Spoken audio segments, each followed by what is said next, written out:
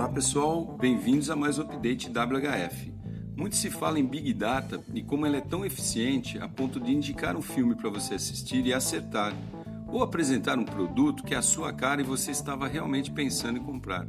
Por trás de tudo isso, há uma montanha de dados que cruzam comportamentos individuais e de grupo, entre outras coisas, que por sua vez são trabalhados de forma que possam oferecer informações relevantes para a tomada de decisões.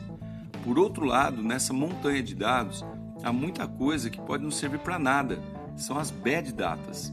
E é aí que algo pode dar errado e todo aquele esforço ir por água abaixo.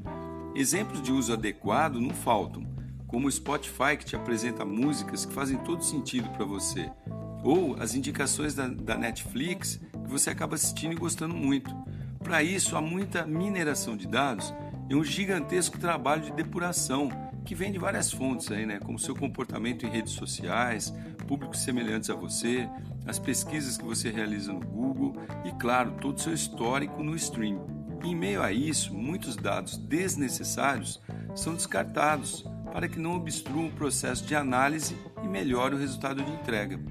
Especialistas orientam para alguns erros que não devem ser cometidos. Primeiro, levantar dados com pouca relevância e sem objetivo específico no momento da coleta.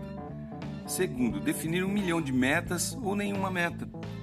Terceiro, não preparar uma equipe orientada para análise de dados. Muita gente tem isso como segundo plano dentro do negócio, ou da empresa. Ou seja, é levar a sério mesmo essa ferramenta. Nos dias de hoje, isso está ficando cada vez mais fundamental. Há estudos e cases bem interessantes na internet sobre esse assunto, é só procurar. Isso vai te ajudar muito a se preparar para usar essa fantástica ferramenta disponível para todos nós, banco de dados.